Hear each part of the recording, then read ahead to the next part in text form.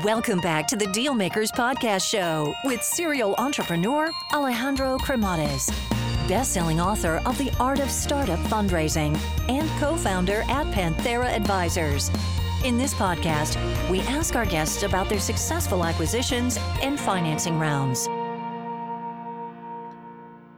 Alrighty, hello everyone and welcome to the Dealmaker Show. So today we have a very exciting founder that is joining us and we're going to be talking about all the good stuff that we like to hear. We are going to be talking about building, scaling, financing, the founding story of this business. Also, what was the market reaction? I mean, there was people even laughing, at events telling them that their idea was not going to work. Also, no one wanted to invest at the beginning in Europe and how they needed to come here to the US. What was that transition like? As well as coming up with the definition and defining and shaping up their own culture. So a lot of good stuff ahead of us, very inspiring conversation. So let's welcome our guest today, Tao Tao. Welcome to the show. Alejandro, thank you so much for having me. So originally born in Beijing, but you grew up all over the place. So give us a walk through memory lane. How was life growing up? Yeah, absolutely. So already a world traveler since a baby. So I was born in Beijing, China, then moved to Germany when I was 6, spent most of my time in a mix of Berlin and Munich. Also spent a high school year in the US, which is actually where I met my future co-founder, Johannes. Then, studied in the Netherlands and in Switzerland. So studied physics and economics. And we started a business as a college project. So it's my first job.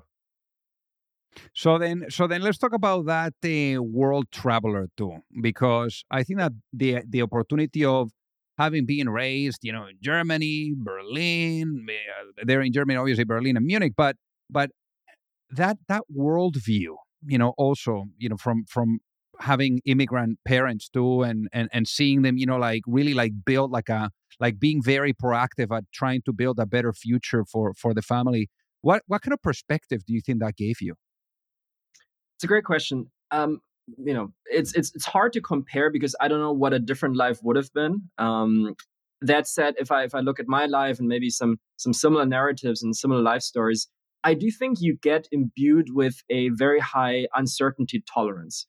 And so that's something you need as a founder, as an entrepreneur, because I think it's less so much about taking crazy risks and being the daredevil, but it's much more about in business, especially in the early days, when you don't have product market fit, when you don't have funding raise, when you don't know if you can hire good people, if you don't know if customers want what you're building, and doing it anyway. So dealing with that uncertainty is, I think, something that immigrants or people who get transplanted into other places are very familiar with, and that I think has helped me and my co-founders as well. So also you came to the US, and you did a year of high school here. I'm sure that coming here to the US, seeing the American dream and innovation around you and being okay, to take big bets, being bold, rather than Europe, no, which is a little bit more, it was at least more conservative. Things are changing now, but more conservative on the way of thinking where people will point at you if you would fail rather than clapping up and saying, come on, get back on that horse and keep going, like they would do in the US. How would you say that also, shaped who you are today? Because I believe that experience was very, very fruitful when it came to building your network as well. Oh, absolutely. So both Johannes and me, so my co-founder and CEO, with whom I've been doing this business for now 15 years. So we met on that high school year. And that year was tough. So if you grew up in Germany, public school, everybody goes to public school in Germany. And in the US, we got a scholarship to this pretty fancy school where the academic standard was extremely high. And the athletic standards were super high.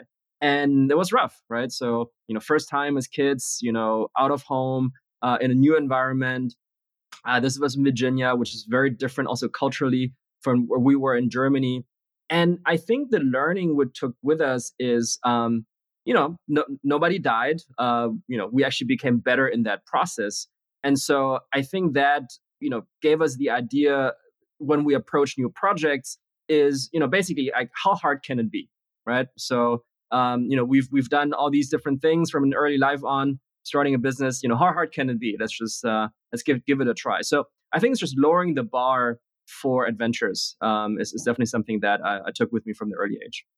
So eventually you ended up going back there to Germany, and you decided to do a combination there of physics in Switzerland and then also economics in the Netherlands. Obviously you had to keep going, keep exploring the world. It's just in your nature, based on what I'm hearing. But that's quite a very interesting blend. Why those two? Why did you want to combine those two?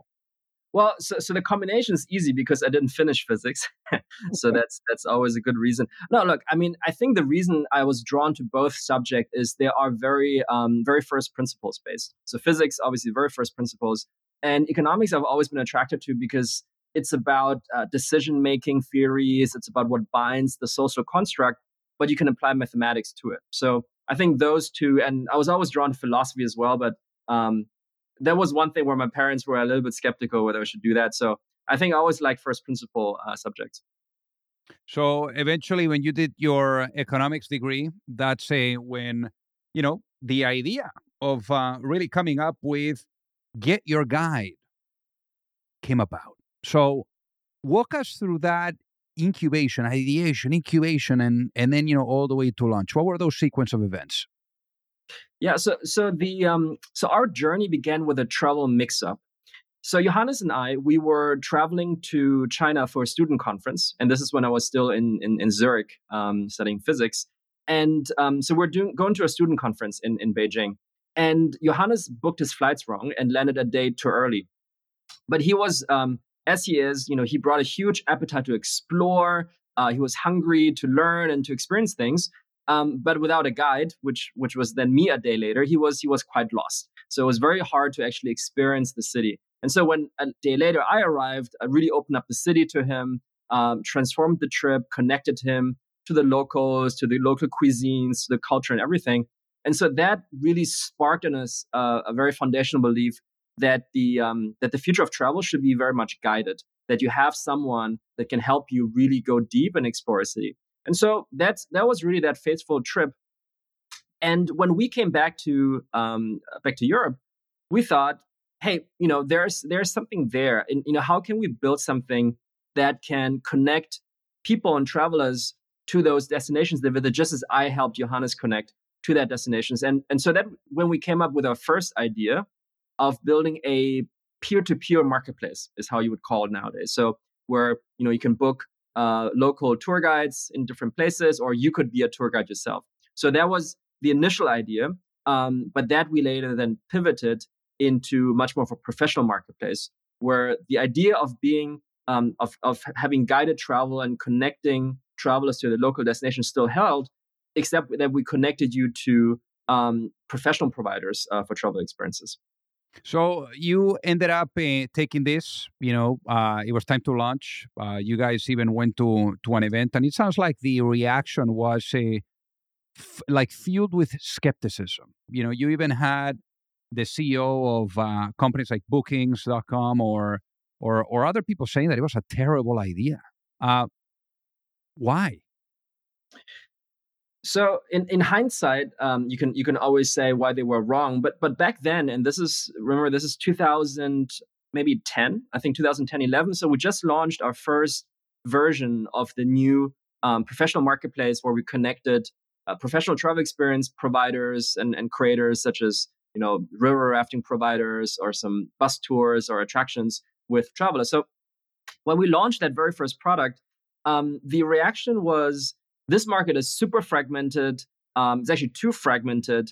And this is a market that will always stay offline. So that was the reaction. Obviously, a statement like some markets being offline, some markets being online sounds very early 2000s as a statement. But that was the prevailing notion back then. And so people thought, this is too fragmented. It's too difficult to aggregate. And this is a part of the market that will always stay offline. And I think this was the big one. People always thought that travel experiences will always be an add-on product. So it's always an add-on to hotels, an add-on to flights. And we obviously held a very different belief. We always thought that the reason you travel is for the experiences. The reason you travel is not to sit, in a low-cost airline and sleeping in a 3-star hotel and getting this amazing breakfast. But it's really for the travel experiences. So for the people that are listening, to really get it, what ended up being the business model of Get Your Guide? How are you guys making money? So the way we work, and I think there's a fun story there of how we transformed and actually did the pivot from this peer-to-peer marketplace to the professional marketplace. So when we did this peer-to-peer marketplace, which when we launched it, we had, I think, 3 bookings in 1 year, and 2 of them were from our parents. So it didn't work. And however, what happened is we suddenly had a professional vendor, a professional experience creator that did river rafting in Switzerland, just signed up and then asked us where they could wire the money for the listing fee. And so, obviously we were the 5 founders of us. We were economists, 2 molecular biologists, and 2 electrical engineers. So we didn't really know travel industry. And we then did some research and realized, okay, there's actually this huge market of professional experience creators around the world. And that we should really tackle this market instead of the, call it amateur, I give you a walking tour in the afternoon market. So there's a huge market for professional experience creators around the world. And so that's how we then pivoted into that model. And we've had this model for the last 14 years. And the business model is that for every successful booking, we take a share of the revenue that we help facilitate for those experience creators. So also in this case, what was the how did you guys go about fundraising? I mean, I guess before we even go about that, how much capital have you guys raised to date? So we've raised a couple hundred millions to date over the last, I would say 15 years. And fundraising. I mean, this was it was tough. So I take you back again to 2009, 2010, Switzerland. This was not Silicon Valley today, or this was not maybe Berlin in the 2020s. So in 2009, B2C startup really wasn't a thing in Europe, at least not in Zurich, and certainly not to the degree that it is today. And so we really struggled to raise money. So fortunately, we actually raised some money from a local business angel who built his own travel business, and we raised some money, funnily, from the local Zurich cantonal bank, because they had a small venture seed arm to help local businesses and promote local startups. So that's how we raised our first, 100,000, 200,000 Swiss francs. And then we got going from there. And then later on, when we really had to scale the business, because the thing with travel is, unless you go for global scale, it doesn't really work. So in a way, from day one, we knew we had to go global. And so that's when we tried to raise money first in Europe. And I think every single venture capitalist, so every single VC in Europe said no. Didn't believe that we could build a global champion out of Berlin. And that's when we had to go overseas and raise from Americans. I mean, it's pretty amazing what you guys have done on the capital raising side. I mean, I even see that last year you guys announced the last round, actually, which was close to 200 million at a $2 billion valuation, which is remarkable. I guess in this case, for you, what have you seen, like, for example, like the European market evolving a little bit when it comes to seeing more like looking at startup investments? Certainly. So I think what's changed is you now have a cohort of European companies that are not limiting themselves to being successful in Europe or being successful in their home country, because Alejandro, you know this, but Europe is obviously is a mix of many countries, and sometimes you have businesses that are just strong in one country. There's some businesses that may be pan-European, but now you have a cohort of companies that is trying to take the world, and starting with the Western Hemisphere, and trying to be market leader not only in Europe but also in the US. So I think that level of ambition and vision is definitely something that has emerged in the last 10 years. And you have a host of European companies, Spotify and others that have done that, and we're very much on that journey as well. So I think that's one thing that's definitely changed. Hey guys, so pardon the interruption here. So I got to tell you that, for those of you that are either looking to raise money or you're looking to get your company acquired, you don't have to be alone. There's a lot of psychology that needs to be blended with strategy, with methodology, with process. And it's very hard. And already doing your business alone is super, super difficult. So I remember, back then when I was an entrepreneur, I kept really experiencing the challenge of either knowing or finding the right type of access to the right type of investors, or really understanding what was the right type of guidance, that would carry me through the process, whether it was with seeking money or with going through the acquisition.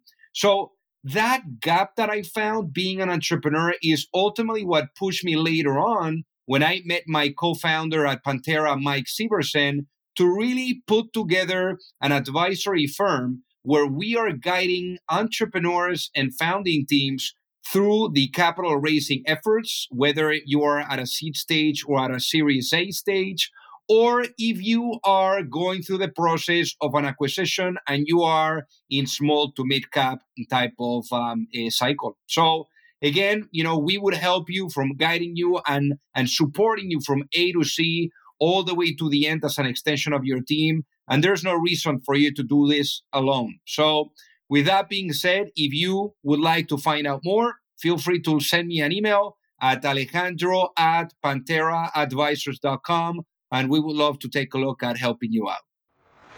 I mean, there's a lot of people now listening that maybe they're in Europe, and they're thinking about raising money from U.S. investors. What would you say are the main differences, that you have encountered from, let's say, the U.S. type of profile of an investor compared to the European profile of an investor? I think a couple of years ago, there might have been a difference. Nowadays, capital has become so globalized that it's even hard to tell apart the European VCs from the American VCs. So a lot of American VCs have now European outposts or offices, and they hire European folks. Likewise, you have European VCs that hire American investment professionals. So I think at this point, it's become very meshed. And that it's actually hard to tell the difference anymore. And I will say there's been also a growing up by the European VCs in that I think European VCs now are daring to think much, much bigger as well. So I still remember in 2011, 12, when we were pitching some of the European or frankly German VCs, people were asking us for 3-year cash flow projections when we were still trying to find product market fit. So I think that narrative and that expectation setting has also changed for the better in European VC. So at this point, I think taking money from European VC is as good as taking from American VC. So also for the people that are listening to really get an understanding here on the scope and size of Get Your Guide, anything that you can share that you feel comfortable, maybe number of employees or anything else? Yeah, so we have about 900 employees. We're in 17 offices around the world. We have, to this point, had more than 120 million bookings over the lifetime of the business, and very, very much the market leader in the space that we define as travel experiences. So when you have all these employees, culture is everything, right? And I know that for you guys, it was a journey to really define it and to shape it up. So why was that the case? So when we were just 5 founders of us in Zurich, and we then back then made the decision that we needed an outpost or a second location where we could scale with operational sales and marketing folks. And we knew that Zurich wasn't going to be the place because it was just too expensive.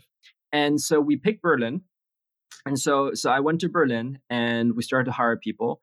And then around that time, we read this book called Delivering Happiness by Tony Hsieh, the late Tony Hsieh, about culture. And we thought, hey, that's a good idea. We should do something about culture. And, obviously one thing that you do as an early founder is you rashly try to learn and copy and imitate. And so what we did, we just did a Google search, found a couple of cultures that we liked, Amazon and a couple other companies, and took some of the best principles of core values, meshed it up, created a best of, printed it out, put it on the wall and said, these are now our 10 core values. So we did that. And it was, of course, a total failure. People said, we didn't live those values or they weren't authentic, and it was just a mess. And that's when we learned that, culture is not, this is one of those areas where you shouldn't copy and cannot imitate, because the culture is fundamentally, who you are in your best version, so to speak, right? So, not everybody will live up to all values, myself included, every day, but in the best version of ourselves, we do. And that's when we did an exercise that was quite fun, where we got together as a leadership team, and one of the coaches who facilitated that session, and I highly recommend that method, is he said, okay, now all of you, like we're 5 or 6 of us, said, all of you, now imagine the 3 or 4 best people in your company. If you could clone these 3 or 4 people, who are they? And just write down their names. Okay, so we did, and there was a huge overlap between the names we wrote. So we basically all wrote the same 3, 4 people that we would have loved to clone in the company. And then they said, okay, now write down the traits and characteristics, and from that infer some of the core values of your business. And so that was a really, really good process. So taking some examples where we totally agreed on, and from that infer what are some of the core behaviors and therefore core values of the business. Obviously, we did a couple of iterations from there, but that's when we then wrote down those values, and then it really worked because people could see that we actually have real role models in the business who live those values, and that those will be values that can make you successful in the business, make you successful to grow your career in the company, and also, just really work as an operating system. So when you say you have 800, 900 employees, and now you also have this culture and these values that you guys are living by, how do you make sure that culture doesn't break? Because, you guys have grown very quickly. You have tons of employees. So how do you make sure that you have that level of consistency and alignment throughout the organization? Yeah. So we're big fans of process to help build the culture. It sounds counterintuitive, but I think ultimately that's the way to go.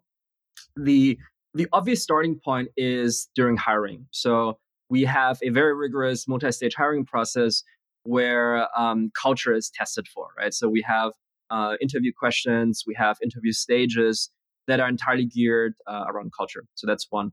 The other one is we make culture and behaviors of our culture part of performance reviews, right? It's not the entire performance review, and results is a big part. But leadership and collaboration and culture are big parts of the performance review. And I think last but not least, it's about role modeling. So, if there are people who really, live the culture and are role models for the culture, we show that to the company, and we tell people, these are cultural role models, and we reward them publicly. So I think there are different ways you can institute processes that reinforce that culture. And I think last but not least is also, sometimes if people don't fit the culture, that you also part ways with them, even if they are from a results perspective, very strong performers. And look, I think there is no right or wrong culture, right? So if someone doesn't fit your culture, I think there is no judgment, right? Just take the extreme example. You have investment banks probably have a very different culture than NGOs, than tech companies, than us. And one tech company may have a very different culture than another one. So I don't think there's a right or wrong culture, but if you have a culture, then you need to know what it is and that some people fit or maybe don't fit in your culture. So we're talking about people, we're talking about investors earlier. So I want to ask you a question in this regard. Imagine you were to go to sleep tonight and you wake up in a world where the vision of Get Your Guide is fully realized. What does that world look like? Well, first of all, I think it's it's going to be a very desirable world to live in. So at the core of our mission is to help unlock unforgettable travel experience and guide everybody to moments of wonder where they can bring their passions to life. So maybe I start from the traveler side. There's a saying that lots of people say travel is my passion. But I think what they're really trying to say is that they travel for their passions, right? So, to our point earlier, nobody's passion is to sit in a non-reclining seat for 7 hours, right? That's not the passion. The passion is when you land, when you wake up in the morning, leave your hotel room and explore that place, right? I think, and then whether you're a coffee aficionado like myself, and I was recently in Vietnam, I did like this, coffee with egg workshop, or whether you're a history buff or a nature lover and you do some exploration. So I think being able to help everybody connect with their passions when they travel, and not have them, lose out and just stay in their hotel room and not being able, like Johannes back then, just being adrift or being lost. So really connecting travelers with the places of their travel and really maximize their trips. I think that's our vision for the traveler side. And I think equally important on the creator side. So for our experience creator, that we can become that main catalyst for the experience economy, where every entrepreneur with an idea to bring a certain experience to life can do that on GetYourGuide. And that's really what we think is about guided travel, that we guide travel through these passions, innovation, and human connections, and really unlock that experience economy. So I'm going to put you now into a time machine, Tao. And I'm going to bring you back in time. I'm going to bring you back in time to 2009.